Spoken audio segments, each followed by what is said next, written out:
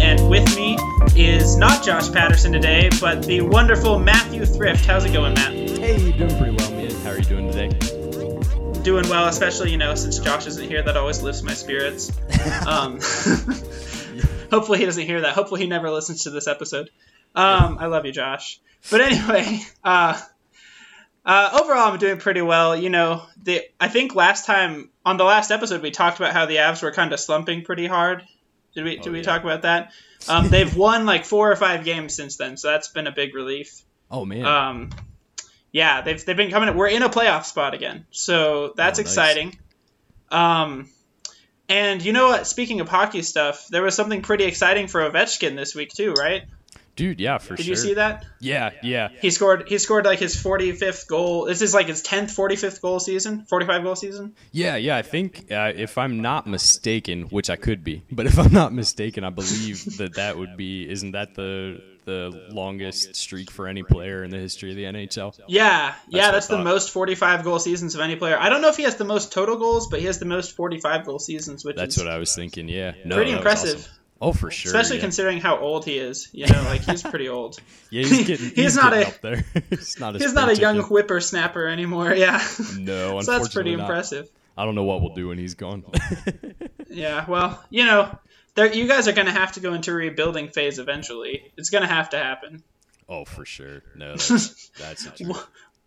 One of these days it'll happen, but no. Not this year. Well, anything else exciting going on with you right now? Anything new, fresh? Not a whole ton. We've just got a 2-week-old baby now, so she's doing pretty well. 2 weeks. She's mostly sleeping through the night, and then the 2-year-old is, thank God, actually sleeping through the night while she is as well. Wonderful. So we're doing all right around here. That's about the most we can ask for at this point. So, that's good. No, that's really good. Well. Definitely. That's awesome. Definitely. Well, this episode is very exciting. We have quite the all-star lineup. I mean, obviously we have Matthew Thrift with us, but then also I'm excited to introduce to everyone our guest today, Mr. Ben Hein, or maybe we should say the Reverend Ben Hein. Is that how you prefer to be addressed? I prefer Ben. That's fine. Okay, Ben. All right. Well, Ben, welcome to Theology Doesn't Suck. Thanks for having me. Yeah, man. Yeah, we're excited. So Ben is someone who I met in my time in Maryland, and I don't know if we said this before we started recording, but Matthew also lives in Maryland. Oh yeah, Carroll County. Different part of Maryland, yeah, Carroll County. Ben lives in Rockville, right? Yeah, Northern Are you in Rockville. Gaithersburg technically? No, Northern Rockville. Okay. Yeah. Sweet. Okay, yeah. So very different sections of Maryland. Yeah. Yeah, a little bit. But we're excited. I'm excited to get another Maylander on the podcast. I think, was it Pastor Pete who introduced us, or was it Charlie? Technically, I think it was Charlie. Okay. Yeah, Charlie's the senior pastor at our church. And I think he probably met you first. Yeah. And that's how we got connected. So. Okay. Well, going into that, I guess, why don't you just give us a little background about yourself? Who are you? What do you do? What's your favorite hockey team? Even if you don't like hockey, that's mandatory on this podcast, just so you know. Okay. So, well, I can start with the last question. I'm not all that into hockey. I apologize. I do like to watch hockey live. Okay. I like live hockey, perhaps better than most live sports. But I guess I just have to default to the Caps. okay. But Heck yeah. Mount numbered again. I couldn't tell you much of anything about them. So I basically follow Dallas Cowboys. Particularly, I follow Dallas Cowboys during the football season, and then when the season's done, I'm sported out. I'm sports balled out at that point. Sports balled out. Yeah. So Technically, hockey does not have a ball, so it's true. It's a puck. Yeah. See, that's new information for me. I did not know that. So that's new to me. Yeah, so I am an assistant pastor at Shady Grove Presbyterian Church in Rockville, Northern Rockville, Maryland, outside of Washington, D.C. We are a PCA church. The church is about 30 years old. I moved here in 2017 to start as my role here as assistant pastor. I moved from Northern Virginia, so also kind of outside D.C., but across the river. Let's see. I could maybe just give a couple other things. I became a Christian after college, so as an adult, which sort of has impacted me in several ways, some of which may come out as we're talking today about our topics, and sort of how do I sort of approach certain issues and approach the world. I quickly sensed a call to ministry after I became a Christian. This was in 2010. So I quickly sensed a call to ministry, started seminary in 2012. I was on the eternal track, so I finished in 5 years, which isn't quite as long as some guys take up here in DC, because most of us are working 1 or 2 jobs while doing school. So finished up here at RTS DC in 2017 and was fortunate enough to get a call here to Shady Grove. Married. We married for 6 years to my wife Neva in August, and we have a 14-month-old son, Felix. So, Sweet. Yeah, that's sort of me in a nutshell. Awesome. Well, we're excited to talk to you today. Yeah. The topic that we have slated for today, which, I mean, who knows where we'll go, but the topic that we have slated today is Christ and culture, I guess would be a good way to summarize it. We just wanted to talk to you kind of about how Christians should think about engaging the culture around us. Yeah. How we should think of how we can dialogue with the world around us, how we can engage in healthy discussion, healthy cultural engagement. Sure. And maybe avoid, and we'll get into maybe a little bit of what this looks like later, but avoid some of the extremes that can come with either just extreme anti-culture, like Sure. Fundy style mentality, or the opposite extreme of just embracing everything in the culture as good all the time. Sure. So that's where we're wanting to go today. And I guess just to start out, I wanted to ask you guys, are you guys familiar with Richard? I don't know how you say his last name. I Niebuhr? think it's Niebuhr. Niebuhr. There Yeah. you go, yeah. Yeah. Are you familiar with he has I thought this would be a good way to start us off. He has Sure. a book called Christ and Culture, talking about the different, kind of some different major views of how Christianity and culture are related. And Sure. he has kind of 5 main views. Have you guys Yep. heard of that or read that? Or Yeah, I was gonna Familiar? bring him up just because I don't think you can have a conversation about sort of Christianity and culture without at least a throwaway comment to Niebuhr. Yeah, So, of course. yeah. Of course, yeah. Yeah, so I guess, Ben, you're probably going to be able to correct me. It's been a long time since I read that book. So, but I thought maybe we could just start by looking at the 5 positions really quickly and Sure. then talking about, I guess, where we fall. Sure. So the first position that he lays out is Christ against culture, which would be kind of the throwaway joke I made about fundies, you know? Like everything from the world is evil. You need to completely separate yourself from it. Like there's nothing redeemable about it. It's just all awful. And then I mean I don't know, would either of you consider yourself adherents to that view? I'm gonna guess no. No, Yeah, I would probably. say though, I wouldn't necessarily call it the fundamentalist view, because I think you're going to Okay. find, this is something that Niebuhr admits himself, that no person, once they actually get out into the world, sticks to any one model. So I think Yeah, you're going to absolutely. find, so for example, when you get to the 5th view, which is the Christ transforming culture, I mean, this would be where a lot of religious right folks fall in. But it's sort of where I fall in as well. But I don't consider myself part of the religious right, which I would consider very fundamentalist. So I think just sort of Yeah, remembering, that's good. it's not necessarily. I don't know if the model necessarily coincides with that, but yeah, you're that Fair the enough, idea of good point. withdrawing from culture. Culture is evil. Like there's nothing in the pure form of this model. There's nothing good in the culture that can be kept or redeemed in any way. Yeah. So then the next model he gives, if I'm remembering correctly, is Christ and culture, Christ of right? culture. Is that Christ of culture? Okay. Yeah. And that's basically the polar opposite, which Yep. is like, culture is great. Everything in the world is awesome, and God gave it to us because it's awesome. Yeah. And I mean, I'm summarizing in really dumb terms, and he kind of associates this in his book with Protestant liberalism a lot, Mhm. and that kind of vein of thought. I mean, I guess once again, I don't think like you just kind of hinted at, would either of you consider yourself adherents of Christ of culture? No. No. Not quite on that. Not on that No. side, no. And then we get into the final one. He gives it an overarching title of Christ above culture, but then he breaks it down into 3 distinct positions.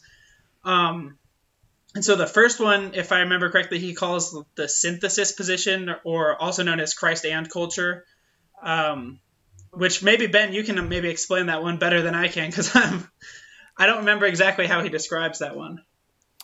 Yeah, well, I don't remember with Christ above culture being an overarching view. Like I'm still, so I have Christ above culture as my framework for Niebuhr, and then 2 other distinct views, which is Christ and culture and paradox, or Christ transforming culture. So. Yeah, okay. Which maybe that's a better way to describe it. Yeah. So Christ above culture basically would be the kind of like the Roman Catholic model almost, right? Of like Christ, you just have to make the Christian culture almost like Christendom. Yeah, it's a more moderate view of the Christ of culture. So it wants to affirm things about culture, but also recognizes that culture can't take you to Christ, who is above culture. Mm-hmm. Right. Okay. So it's sort of a little bit more of a moderate view, not quite as much in like just like all out celebrating of culture, you know. Okay. So good.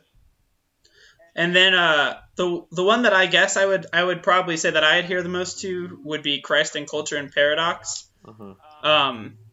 Which sees kind of a fundamental distinction and tension between Christ and culture is the idea, as I understand it at least, which is, and not necessarily, again, as I understand it, maybe you can correct this, it's been a long time since I've read the book, not necessarily seeing culture as completely purely evil or completely good, but just as distinct. And so there's kind of just a tension and a paradox between being a Christian and also engaging and being part of culture.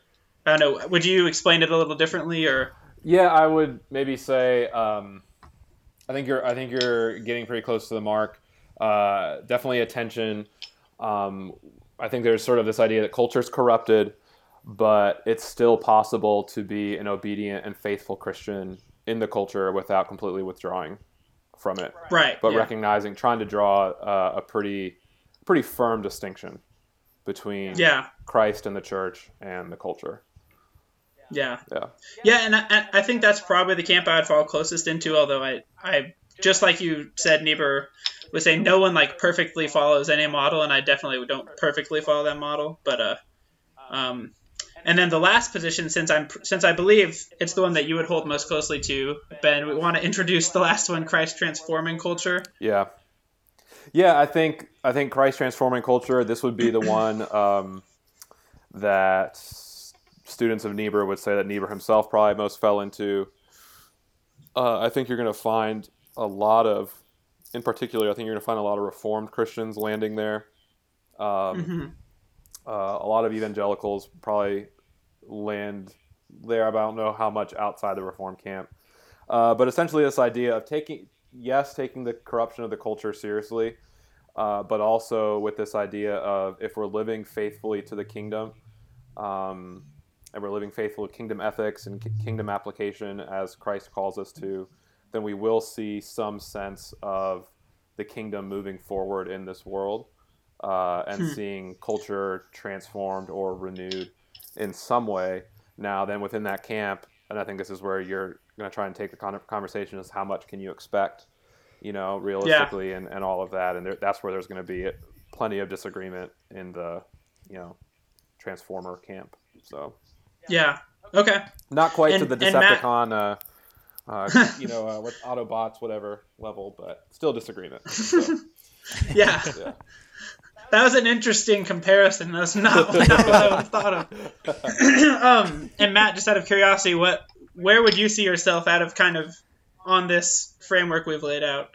Yeah, I think probably similar. I guess my opinion would be almost anything, not everything, but almost anything could be redeemed for Christ. So like, I don't know, I guess probably more along the lines of where it sounds like you're landing in on that one, Andy, but kind of somewhere in between you guys.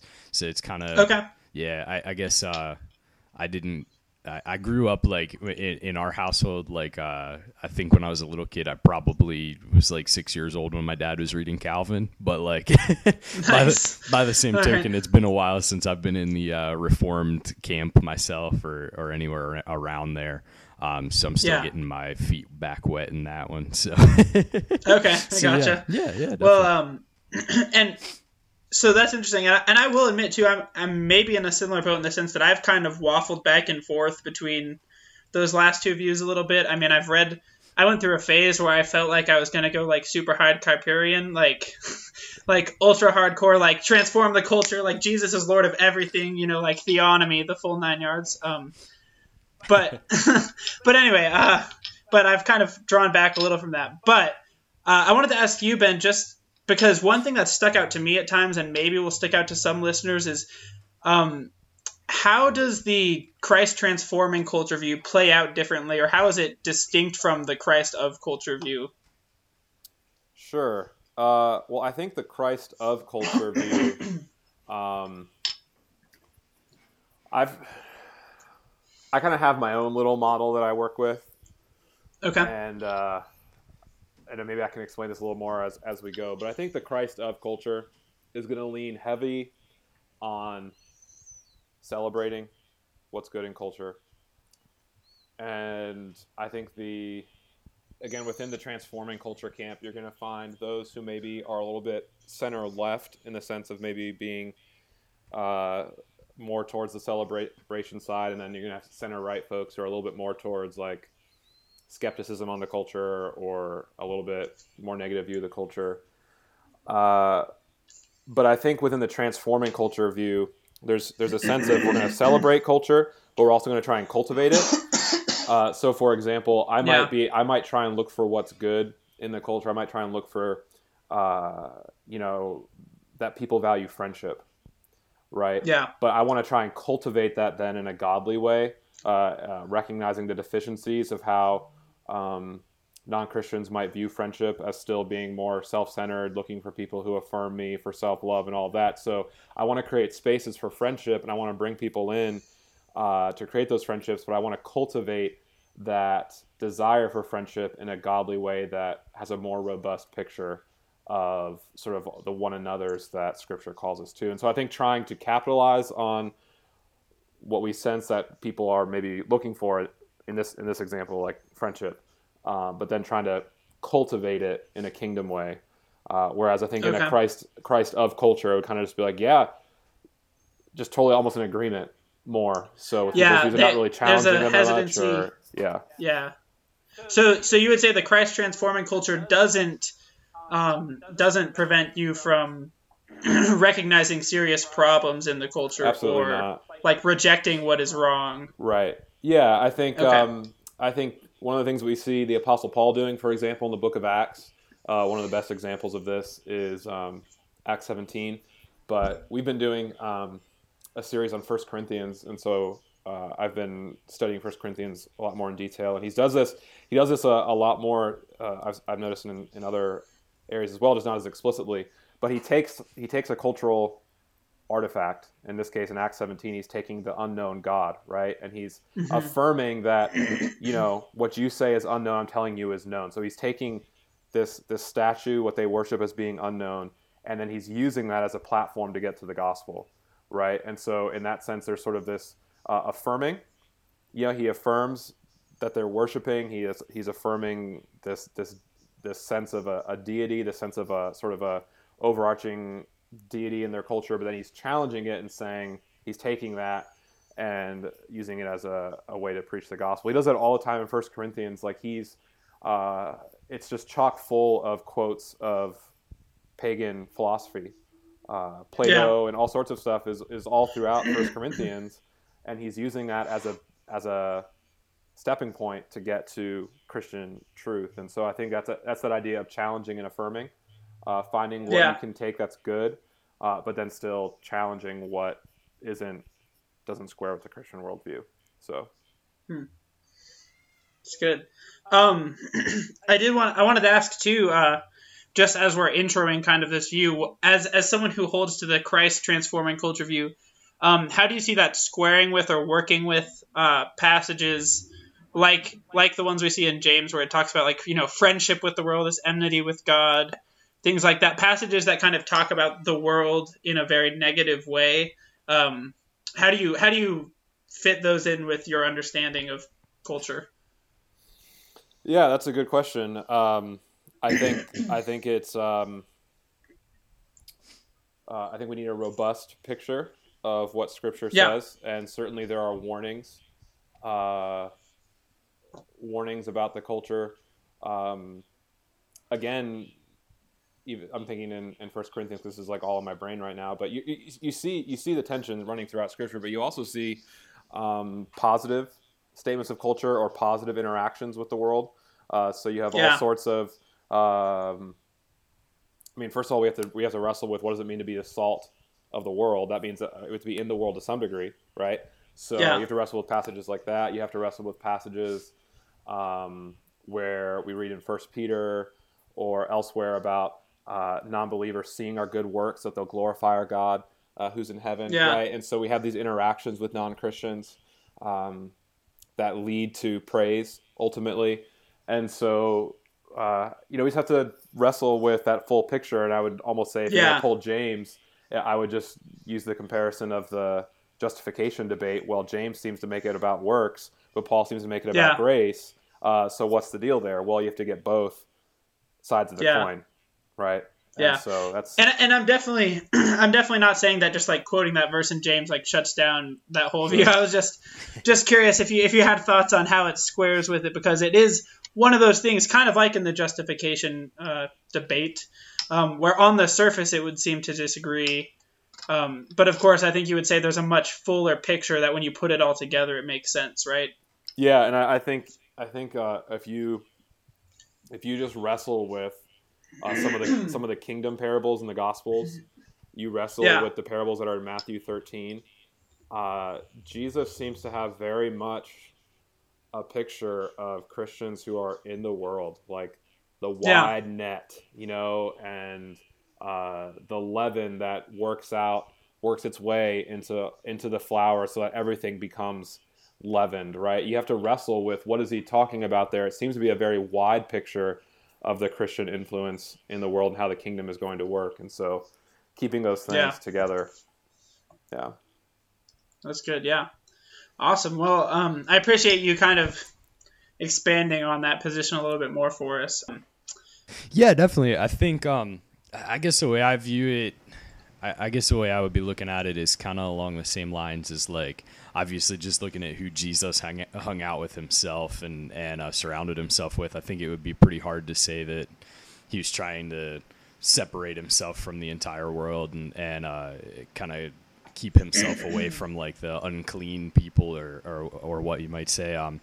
So I think just looking at the way I view it is looking at the way like who Jesus surrounded himself with, I think kind of gives me the inspiration for what my own ministry and culture would look like. I suppose like I've been surrounded by a lot of people who wouldn't want to go out to I don't know, like a bar or a dirty back alley or whatever it might be and talk with people about Jesus just because of how it might look. And I hear a lot of people talk about like the appearance of evil is always the verse that comes up, and I could go on about that one for a while. But I guess the way I look at it is just, yes, there is something to be said for Christians holding themselves to a certain standard, but also obviously if we're called to go out into the world and make disciples, how can we go out into the world if we're just kind of sitting in our churches talking with people who look and sound just like us?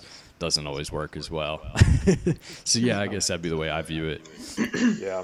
Yeah. I one more thought, maybe before we Yeah, move on, but I have been really struck, actually, like I said, going through First Corinthians more in detail. Here you have this church that's very much been, in some ways, corrupted by the culture, and in some ways even worse than the culture. There's these examples yeah, with the sexual sin where Paul says even the pagans don't do that. Like even yeah, even outsiders don't do what you're doing. And so, they're having this class-based time of the Lord's Supper where people are going away hungry while the rich are getting their full. Just these really just, man, like, you guys have really not wrestled with what it means to be a Christian. You kind of get this impression. But the classic passage on contextualization from 1 Corinthians 9 is in the middle of this section where Paul is really laying out this huge argument about why Christians should be very quick to give up their rights for the good of others.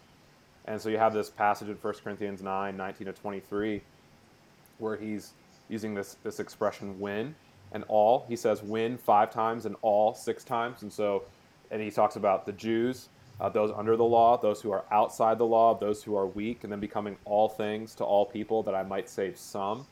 And so you have to wrestle with that. Like, what would it take for a Christian to be so flexible in the culture that they could become like a Jew, that they could become like an outside irreligious person, maybe relate to someone from another religion, like a weak person who's maybe cast out by the culture. That requires a lot of flexibility on the part of the Christian to be able to do that, and he doesn't say to agree with their worldview. He doesn't say that. He's saying to try and work your way in so that you might win some with the gospel. Yeah. And so I don't think he's at all advocating that you go soft in the gospel or that you give up, Christian issues, or that you break the law of Christ or anything like that. But just relating to folks. And so I think that's a challenge. It's a real challenge for a lot of people to be able to do that. Yeah. So.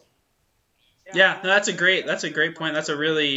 That passage is very relevant to what we're talking about too. It's a good passage to bring in as well. I did want to ask you too. One thing that came to my mind as Matt was talking is, do you see a distinction between dealing with institutions in terms of cultural engagement, like in your desire to transform culture?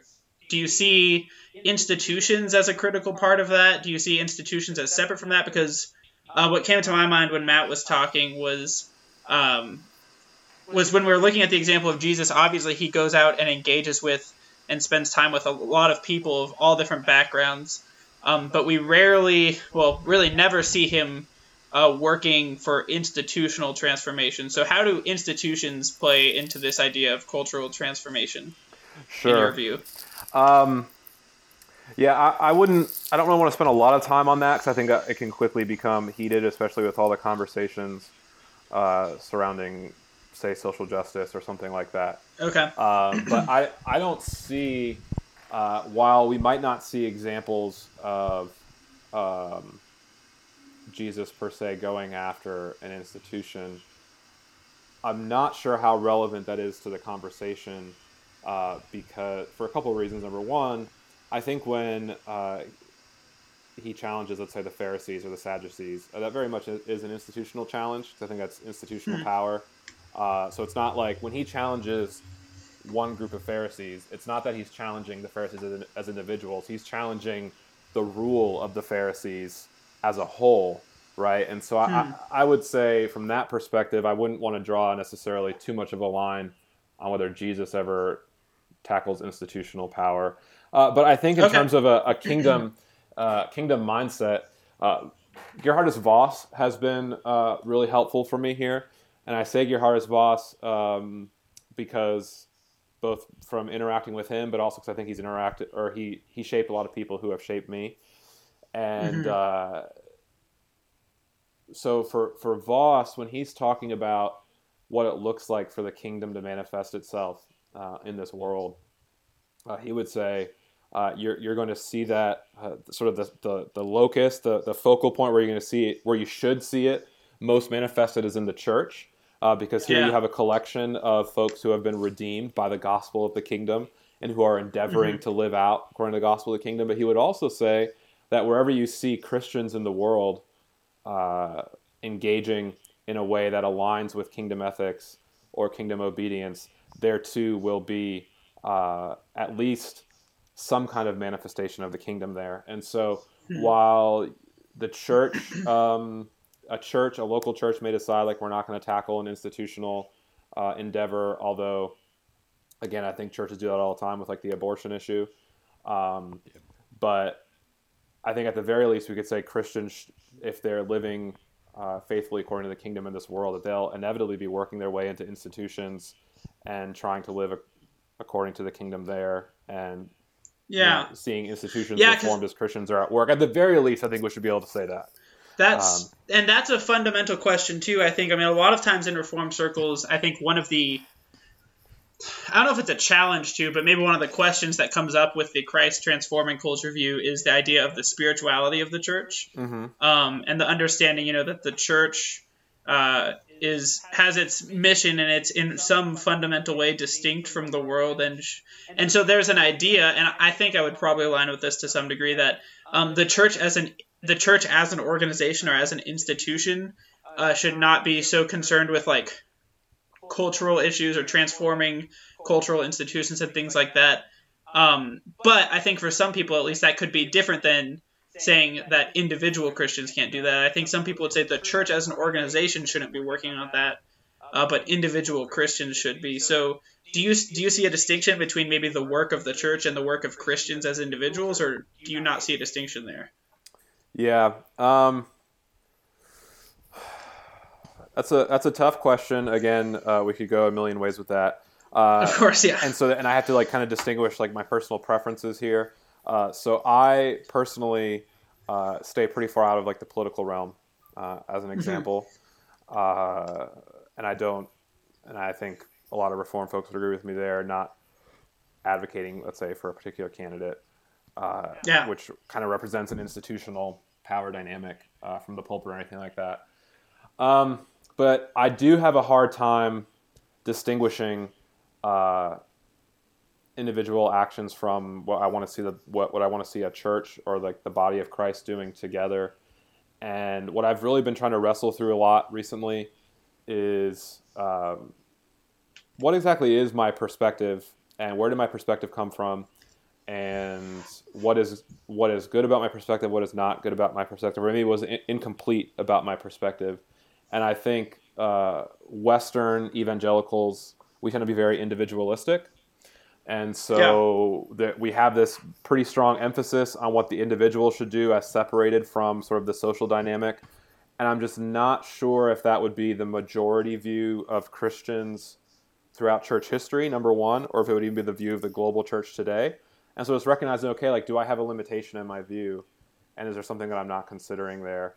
And that's sort of where I've been wrestling with that. And I think sometimes we draw a harder line between the individual and the social dynamic, maybe than Scripture calls for. Maybe we go too far on that, and yeah. Okay. Were you gonna say something, Matt? Yeah, I think it's hard to distinguish the difference between the church as a body and the church being a singular person. I know that kind of sounds naive or whatever, but I think the way that I would view it is just kind of along the lines of like, I am part of the church just the same as you guys are part of the church, even if we may have, obviously, even if we may have different opinions or disagreements on different points of theology or whatever it may be. So I think it's hard, like when you're looking at, personally speaking, like I'm part of a non-denominational church, so we don't have like a overarching denomination that's like out there, got a public face or whatever, aside from the fact that like non-denominational is basically its own denomination. But with that being said, I guess the way I look at it is like, it's kind of hard for me personally, it's kind of hard for me to separate my political, and I'm certainly not like a largely political person online or anything like that, mostly because I just don't have time to deal with Facebook comments, nor do I think it's productive for anybody. But like I try not to speak too much my political opinion online or anything like that, but I think it's hard to separate my political opinion from my religious opinion. And I think you guys would agree, obviously, your religious opinion is going to help you formulate your political thoughts and that sort of thing. So I think for me, I guess it would be hard for me to kind of separate where I end and where the church begins in a strange way. So I guess I don't know. I was kind of wondering like where I guess it could be different as well, given the fact that like I'm not part of a denomination or whatever it may be. But like, what is like? Do both of you guys go to Presbyterian churches? Yeah, we're both PCA guys. That's what I thought. I just wasn't sure. Yeah, so I mean, I would say I tend to have a higher view of like the institutional church, which may contribute to my understanding of like a distinction between what the church should do as like an official organization and what Christians do. Oh yeah, for sure. Like in their own lives, but there's a lot more we could talk about there. But for the sake of time, I want to move on. Yeah. There's one more kind of just background question, I guess, before we get into some specifics of maybe what you've been doing and some of the on the ground stuff.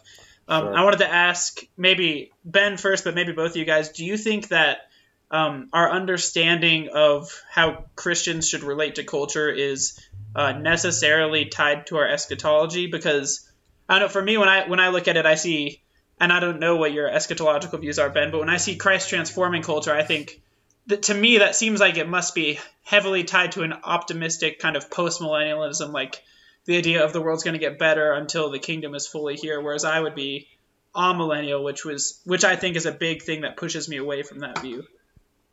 Yeah, I don't know.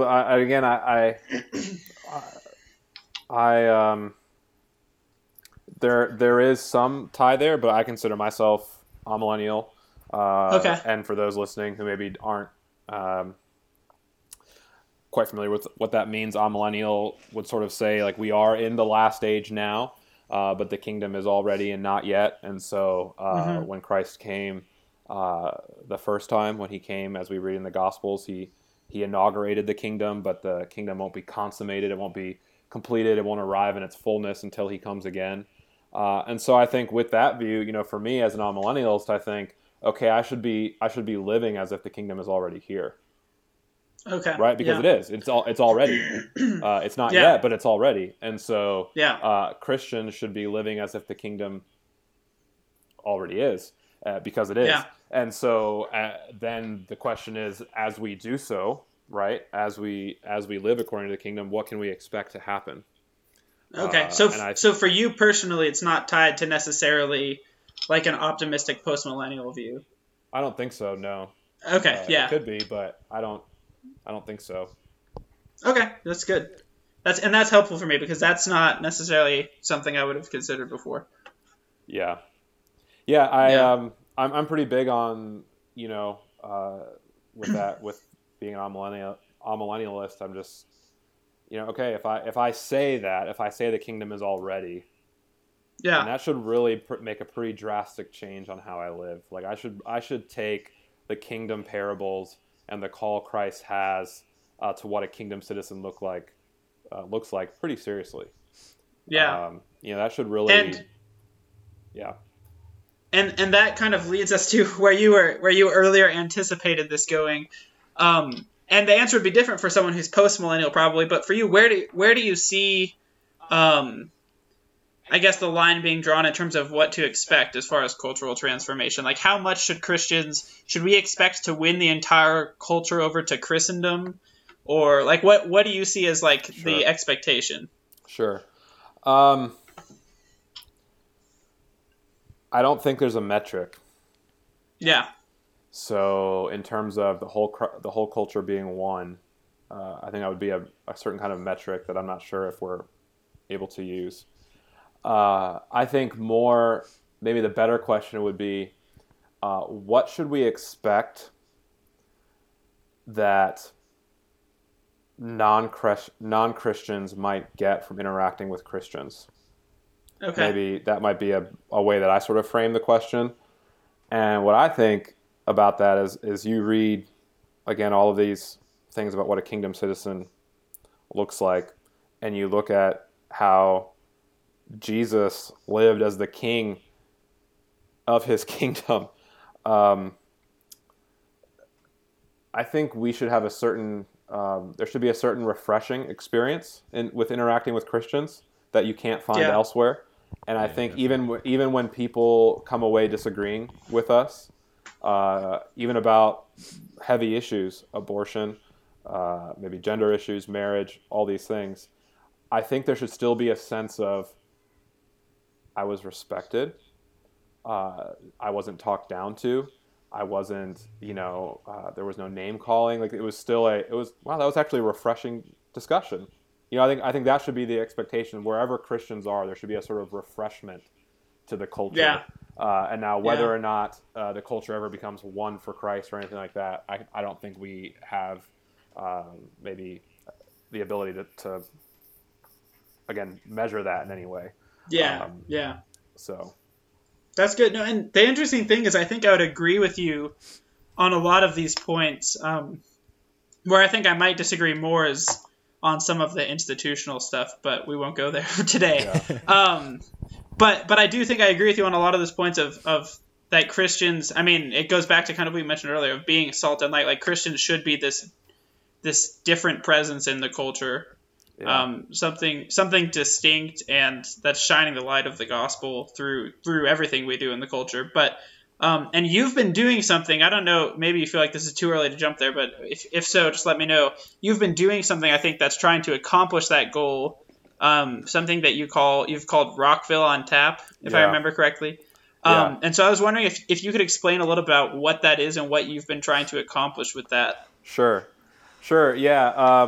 Happy to jump there now. I do want to come back to a couple things on the culture, though. Maybe just a couple, at least from my perspective. We'll loop around. For Christians to think about culture. So the way that I've been trying to do this, and again, I think, so the model that I've kind of worked with, I can tell you about, I'm going to segue here to Rockville on Tap in a second. When I've tried to boil this down to a couple key concepts. So you take Niebuhr, or you take your view on the kingdom, you take your view on eschatology and all these things. Like, what does that really mean? Sort of boil that down to ground level stuff for folks, right?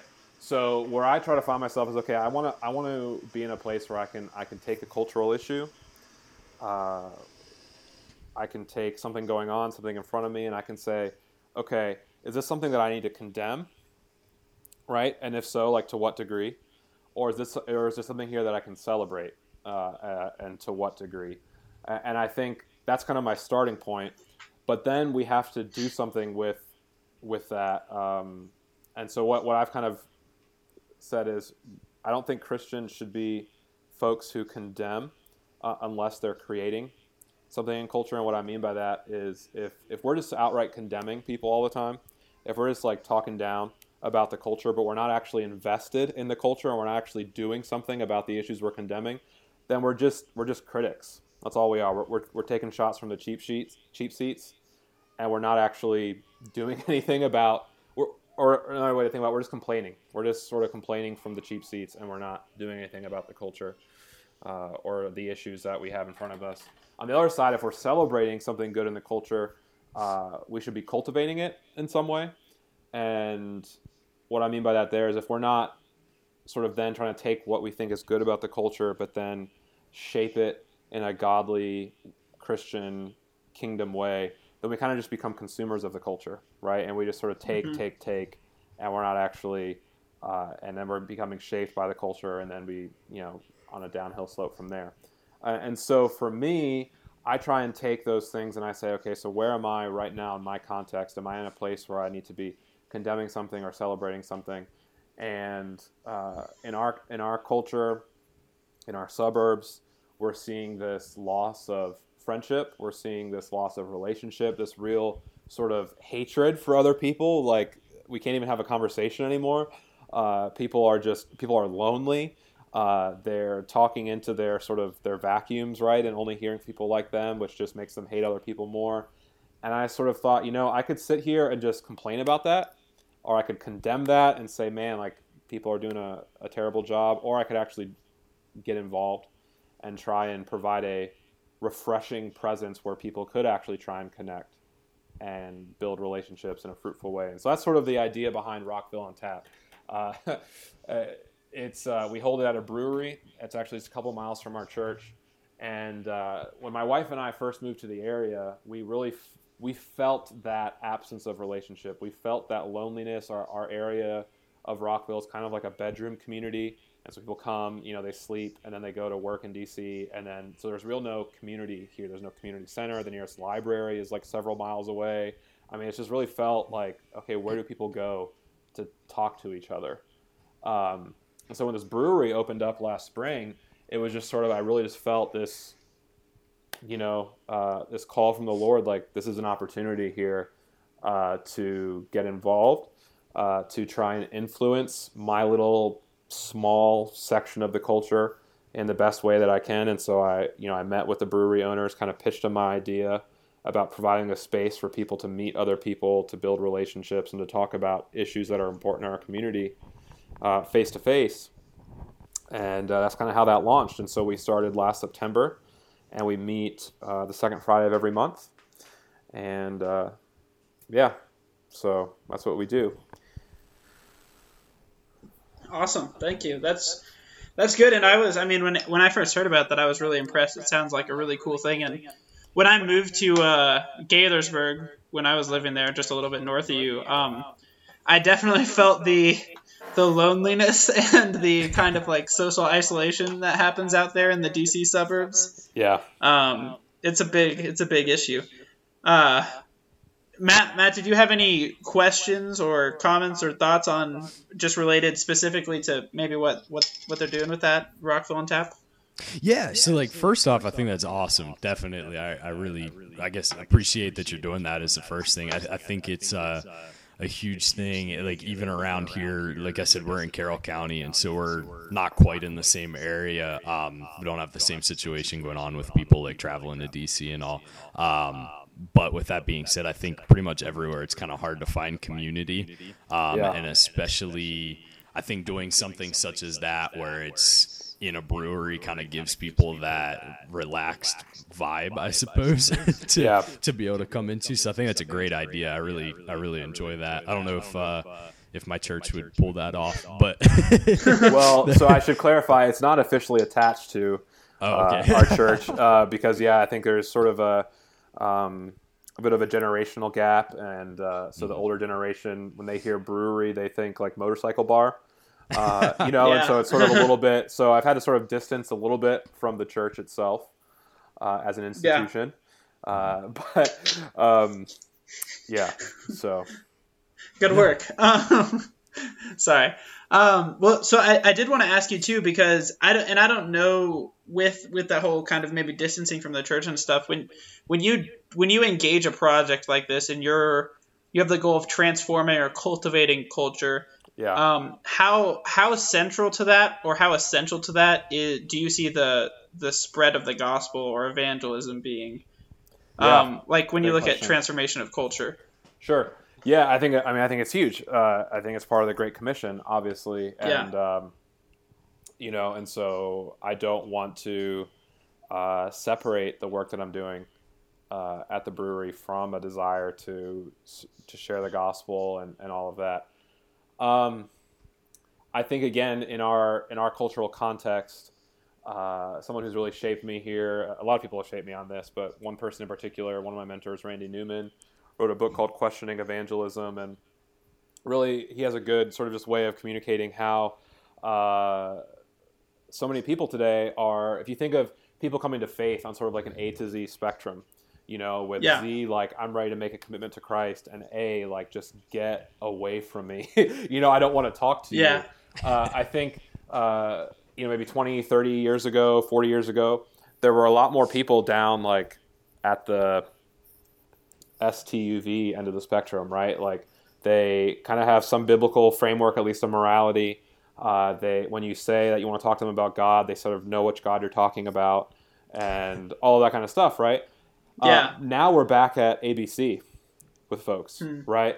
And so if we jump into a conversation like, hey, can I talk to you about my Lord and Savior, Jesus Christ, with like folks we're meeting at the brewery, they're like, get away from me. Like, why would I talk to you about him and not some other God? Or like they want to raise up all the cultural issues and stuff. And so I think just a lot more work that needs to be done to invest in relationships and friendships J.I.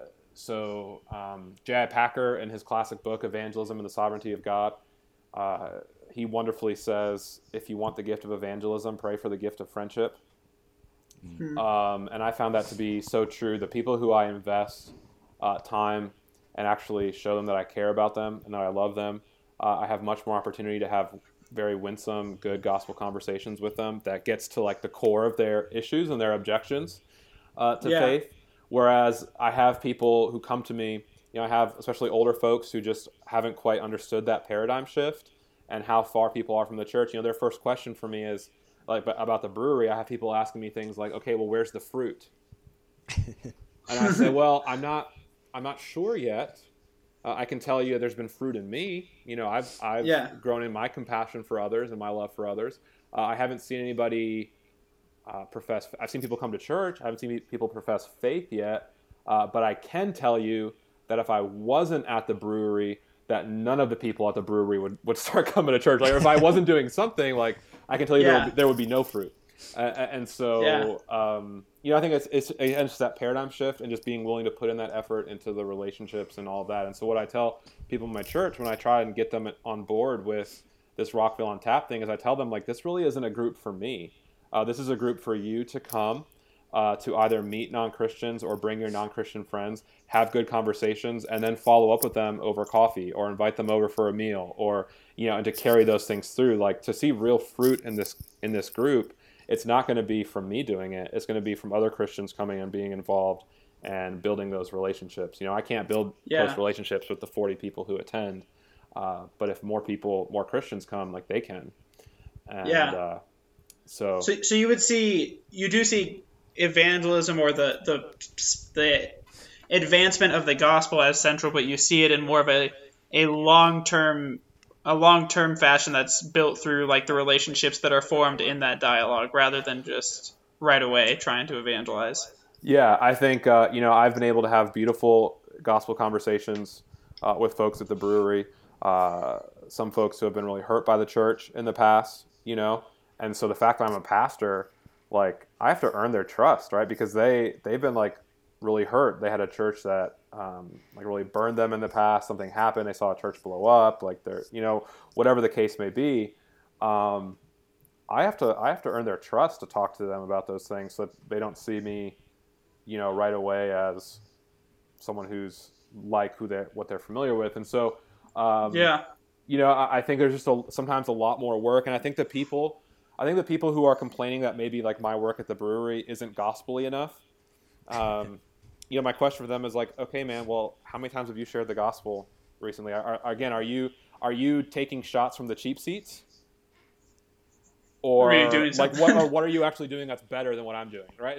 In the sense of, I don't really care for your criticism if you're not actually invested in doing something. And a lot of people who would complain about the work that I'm doing at the brewery are the same people who themselves are not involved in any gospel effort and haven't shared the gospel with anybody recently. And so I don't really take those criticisms very seriously, to be honest. That's fair. That's fair. Absolutely. Now, do you feel like you, like, receive any pushback from people while you're at the bars? Is it, like, pretty often that you get pushback from people that are there, like, to you bringing that message, or is it pretty well recepted most of the time? No, so I don't. The discussions that we have as a group, we stay away from, like, topics of religion as a group. Yeah. So we're talking more about sort of community issues, things kind of ongoing that anybody can relate to. But then when I have those conversations one-on-one, no, to be honest, I get more pushback from Christians than non-Christians. I'm dead serious about that. Yeah, like, I mean, and sort of like, so the brewery that I go to attracts a lot of people from the LGBT community.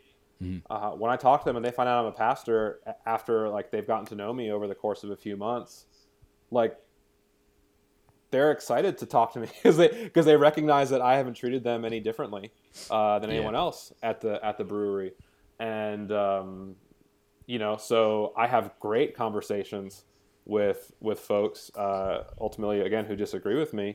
But then I talk to a Christian who, you know, is going to push back because why is a pastor at a bar? Like, why is a pastor at a brewery? That doesn't make any sense to me, you know? And so it's honestly, it's kind of dealing with that more often than not than. No, Yeah. that's kind of what I figured. I was kind of thinking it through. I was interested to know, because I think it's kind of encouraging for maybe for the listeners to hear. I know it is for me, just kind of to hear that.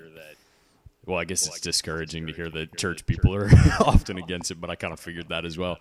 But I guess it's encouraging to hear that it's pretty well received. Like, my favorite conversations in the world are when I'm talking with somebody and they say, "Wait, you're a youth pastor?" And then, like, you have tattoos. Like, what are you talking about?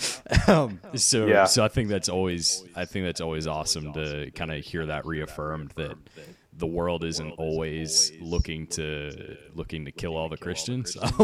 Sometimes we do a better job of that ourselves. And one of the biggest influences that shaped how I approached this group and the things that we talk about and how the group is run is actually an atheist group that I attended for 2 years, and I'm still kind of technically a part of, but they're still in Northern Virginia, and I don't get to go out there that much because it's kind of a drive for me on Friday nights. And I mean, this atheists and skeptics group, it took a little bit. They kind of were like a little bit wary of me at first. A little skeptical. But they really brought me in. They really brought me in as one of their own. And I mean, there were times where, like the host and his wife, like they would wait to start the conversation if I was running late. They would make my favorite food, they knew a couple of my favorite snacks and stuff. They would always have my favorite stuff there, and awesome. Like they really worked hard to make me feel like I was a part of the group, even though we like disagreed on almost everything, right? And had some great conversations. I mean, go figure that I would have these opportunities to talk about Christ and the scriptures in front of a room of 35, 40 people who just couldn't disagree with me more. Right? But how did that come? That came from me coming in and really trying to relate to them, really trying to understand their point of view, ask good questions, and and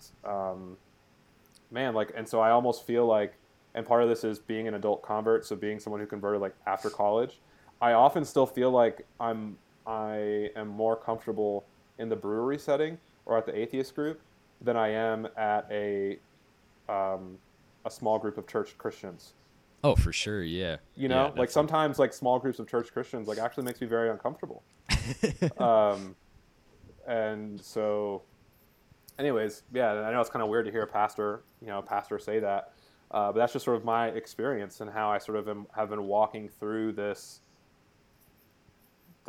life as a Christian and the experiences that I've had and all of that. So, yeah.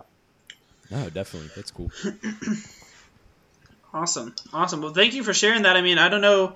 You said there were maybe some things you wanted to circle back on. One thing I was thinking about kind of touching on as we're wrapping up here is thoughts maybe either of you guys have of what should just Christians. I feel weird using the term ordinary Christians. That maybe sounds degrading, but just like your average everyday, like what should Christians, even people who aren't employed by churches, what should they be doing to maybe look to be engaging culture better or engaging the people around them who aren't Christians better? Sure. I'm happy to jump in on that, or I don't know, Matt, if you wanted to go. No, you can go for it. I'll grab it back some too. I can. I want to share a couple things, and then maybe a couple resources that'd be great. Christians could use to start thinking through some of this. So, let me start with the resources. So, I think before, if Christians really want to have a robust view on what it means to engage the culture, I mean, we didn't even get into this, but like, you need to be able to define culture. Yeah. Right. So what is your definition of culture? And are you able to distinguish different levels of culture, whether that's a local culture or global culture? Are you able to sort of tell cultural artifacts apart? Like, what does a computer say about the culture that I live in versus like a different kind of culture where computers aren't common? Like, am I able to sort of really analyze the culture in that way? And I think when you can start to define culture, you then have to start asking this question, well, before I want to talk about transforming culture, I need to realize how I've been transformed by culture, right? Like, I don't think a lot of Christians are wanting to go there. They want to jump right to well, what can we do to engage and transform culture? It's like, well, slow down, bro. You need to wrestle with how you've been shaped by culture first. Yeah, so that you know where you might That's be good. weak. That's true. Where you might be weak, where you might be seeing things insufficiently or weakly. So I would say that. So wrestling with what is culture, and so some things that have really shaped me. I've really been shaped by Tim Keller. Particularly, I've really been a big fan of his book Center Church, and what I really appreciate about Center Church is he gives his thoughts sometimes, but he really tries to present a wide spectrum of the issues and the pros and cons of multiple views, and it says, like, these are the things you need to wrestle through, right? And so it's a really good book for just sort of wrestling through big pitfalls and sort of views of ministry and all that kind of stuff. So I've really been helped by how Tim Keller lays things out. Niebuhr, obviously, in his 5 types, even though they've been kind of critiqued and people have their different views on it, decades later. Andy Crouch's book, Culture Making, is very, very good, and he's very, very good at talking about what it means to create and cultivate culture. He's very good at defining culture and helping break culture down. And then again, Voss, if you want to get into like kingdom stuff, Voss and his work called The Teaching of Jesus Concerning the Kingdom of God and the Church is good there. Lots of other books on individual topics that I could spout off if people really wanted me to. But I think a couple, if I could just give like 2 pointers to folks before I close, they would be this. My first pointer in terms of engaging the culture would be check your heart. So as Presbyterians or pseudo-reform folks, the heart is deceitful, right? That's Jeremiah 17. Like, that's Amen. big. That's big in our theology. And so we need to check our hearts on how we engage culture and how we engage people. I'm always struck by Jesus in Matthew 9 when it says he saw the crowds and he had compassion for them because they were harassed and helpless like sheep without a shepherd. And I think, man, like, do I see people that way? Do I see people who I disagree with as folks who are harassed and helpless and like sheep without a shepherd? So I want to check my heart on that. And my concern is that particularly in Reformed circles in evangelicalism, but really in evangelicalism as a whole, there's a lot of bitterness towards people.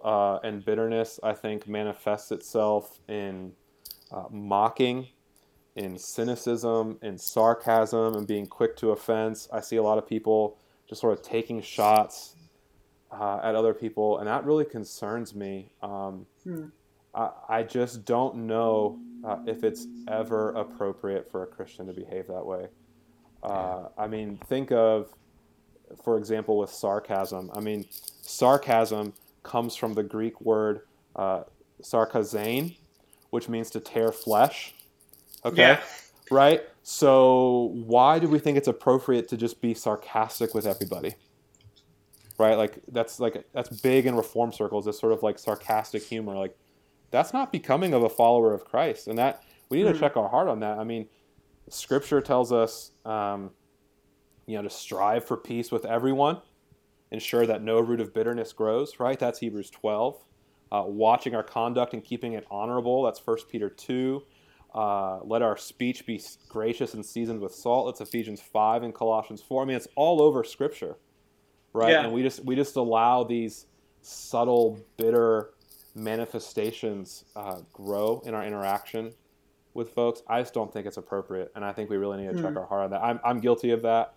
I'm guilty of that in engaging with folks. Sometimes I'm guilty of being bitter towards other Christians, again, because I'm just like, it's almost like I'm a Pharisee about Pharisees sometimes, So I have to really check my heart on that. But I think a lot of times I want to encourage Christians, like, check your heart before you engage culture. Like, do you love people? Yeah. And if not, then it's probably better to keep your mouth shut. Yeah, right? Definitely. So that'd be one thing. And then number 2, real quick, I would say check your influences. I kind of talked about this already, but what has shaped you? And you really, the best way which isn't possible for everybody. But the best way to really check your influences is to get outside of your comfort zone. And so for me, that was I was able to attend a largely Korean American church for a little over a year, and I realized just how individualistic I was. When I was reading scripture with folks who just had a little bit of a different cultural lens than me, and who just really emphasized more of the community aspect than I did. And I realized, I've been shaped by individualism, by consumerism, and all of these things. So just really being able to wrestle with that and being sort of in tune with, maybe this sort of individualistic bent of Western evangelicalism isn't the full picture.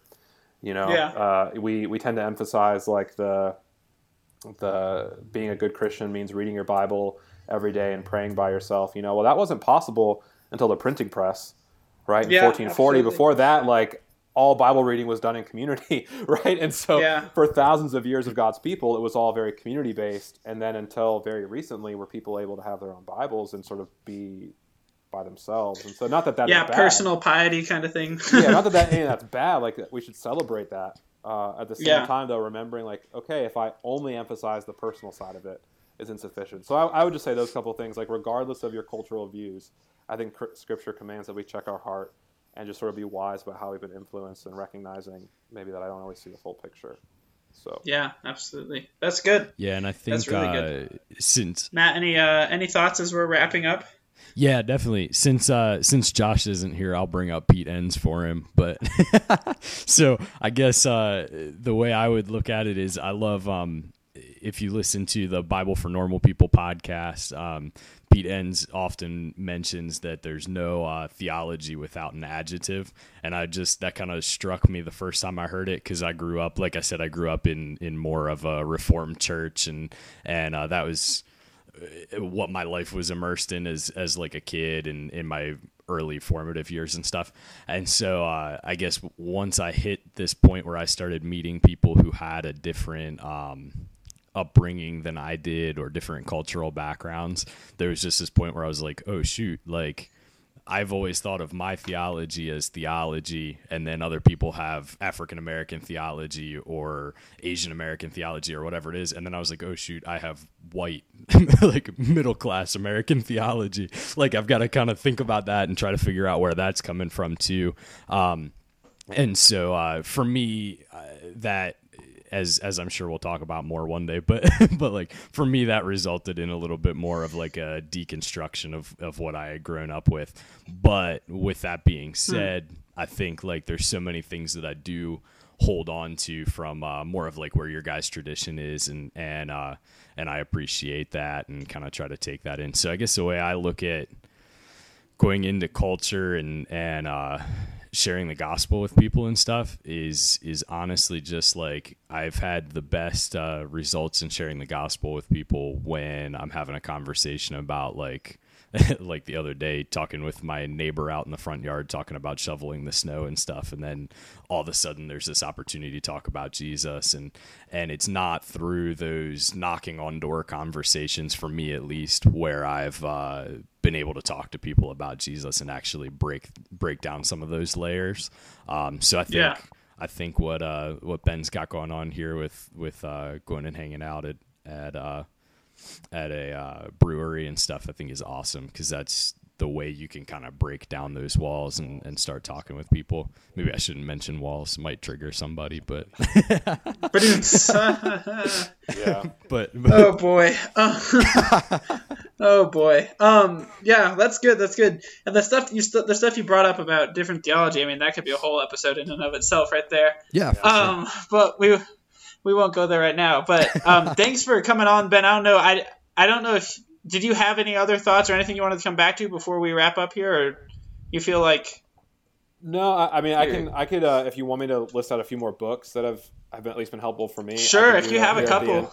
Yeah, go for it. So there's one that I have here that I think does a really good job. As far as I know, this guy's not a Christian, but he is talking about from a Western perspective, sort of the collapse of authority and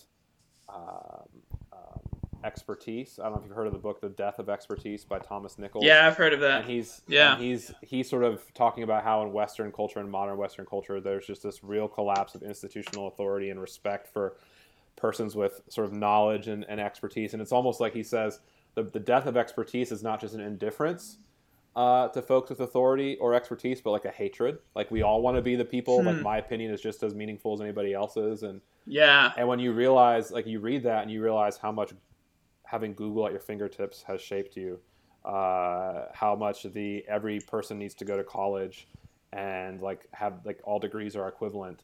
How much like that has shaped you and like all this stuff. And you're just like, wow, I have a lot of things that I need to work through that have like really shaped me in a negative way. So like that's been helpful for me. Nancy Pearcey's book, Love Thy Body, is very helpful for thinking about sexual ethics from a Christian perspective.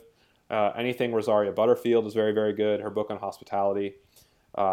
She obviously has her whole story of coming out of an LGBT lifestyle, which is helpful. But her book on hospitality is wonderful and really getting back to what the Bible calls us to there. I think Russell Moore's book, Onward, is very good in thinking about engaging the culture. 12 Ways Your Phone is Changing You is very good by Tony Reinke. Good book. Again, I'm not sure where she is in her relationship with the Lord, but anything Brene Brown is excellent. I've seen you posting about her a lot. Man. Yeah. If you want to realize how much our culture has been influenced by shame, read Brene Brown. You realize everyone is struggling with shame, and you want to talk about the opportunity to bring the gospel into your friendships. Read Brene Brown, and you will see how all of us are just so shaped by shame. And it's scary because you have to go deep yourself and explore. But so that's very, very good. Evangelism, the Sovereignty of God, J.I. Packer has really helped me. Randy Newman's book, Questioning Evangelism, has been very helpful. I would say there's another book, Divided by Faith. And who was that wrote that? Christian Smith, I think, was one of the authors. And I can't remember the name of the other guy, but Divided by Faith was very good in terms of thinking. You talked about, if you want to start exploring some of the institutional issues, Divided by Faith is good. And then, this is going to be a little bit of a controversial note to end on, but Dr. King has really influenced me. Dr. King, when I read him and the way he deals with issues like communism and the way that he condemns communism, but then says, you can't just condemn it. You need to actually deal with the issues that allows for communism to fester. I think that's just really helpful. A really helpful paradigm for me to think through. And so anything Dr. King, you can get his sermons collected and just read them. Read a guy at a time. Read someone from 50, 60 years ago, going through what he went through, and it'll challenge you. So awesome. Yeah, man. Well, thanks for joining us today, Ben. Hopefully we'll have you back on. I feel like this is, again, one of those topics where I feel like there were so many things we could have just dove so much deeper on. But, time is limited. So yeah, well, thanks for joining us. I know we went long, but yeah, appreciate the opportunity. Yeah, absolutely. Hopefully we'll have you on again soon. And Matt, thanks for filling in for Josh today. I'm sure the listeners will be demanding more of you soon. No, so, you want Josh back real quick. So yeah, thank you. Yeah, we'll see. But thanks, guys, for joining. For those of you listening, Ben, I believe you have a blog, right? I wanted to promote that real quick. What's your blog? Yeah, it's just Ben Hein, so BenHein.us. And I've been trying to do that more regularly, like once a week this year. So I appreciate you giving the shout out there. Awesome. Yeah, I've read some of those posts, and some of the ones I've read have been really, really helpful. So definitely check out Ben's blog. For more of the podcast, obviously, hopefully you know where to find us since you found us already, but we're on, iTunes, Apple Podcasts, Spotify, Google Podcasts, all that stuff. So check out past episodes. We have a website called theologydoesn'tsuck.com, and you can contact us on there through the Contact Us page. We kind of have a blog that's starting to go, so you can check in on that, see if there's anything going on there. We also just recently started a Facebook discussion group. So if you just search Theology Doesn't Suck on Facebook, you should find it. It's a closed group, so you have to join to participate, but it's for anyone who wants to talk about maybe one of the episodes or ask a question or suggest something or really just any conversation related to what we're talking about. Check us out there. We also have an Instagram, @Theology Doesn't Suck. So that's everything I have to plug, I think. So thank you guys for listening. Hope you enjoyed this episode. Hopefully it was edifying to you. And we will see you next week. Bye. Thanks, guys. Hold on, Matt. One second. You need to give the obligatory Go Caps since Josh isn't here. All right. I've got to do what now? You have to say Josh's closing line, which is Go Caps. Oh, okay. Sounds good. Go Caps. All right. Thank you. Goodbye.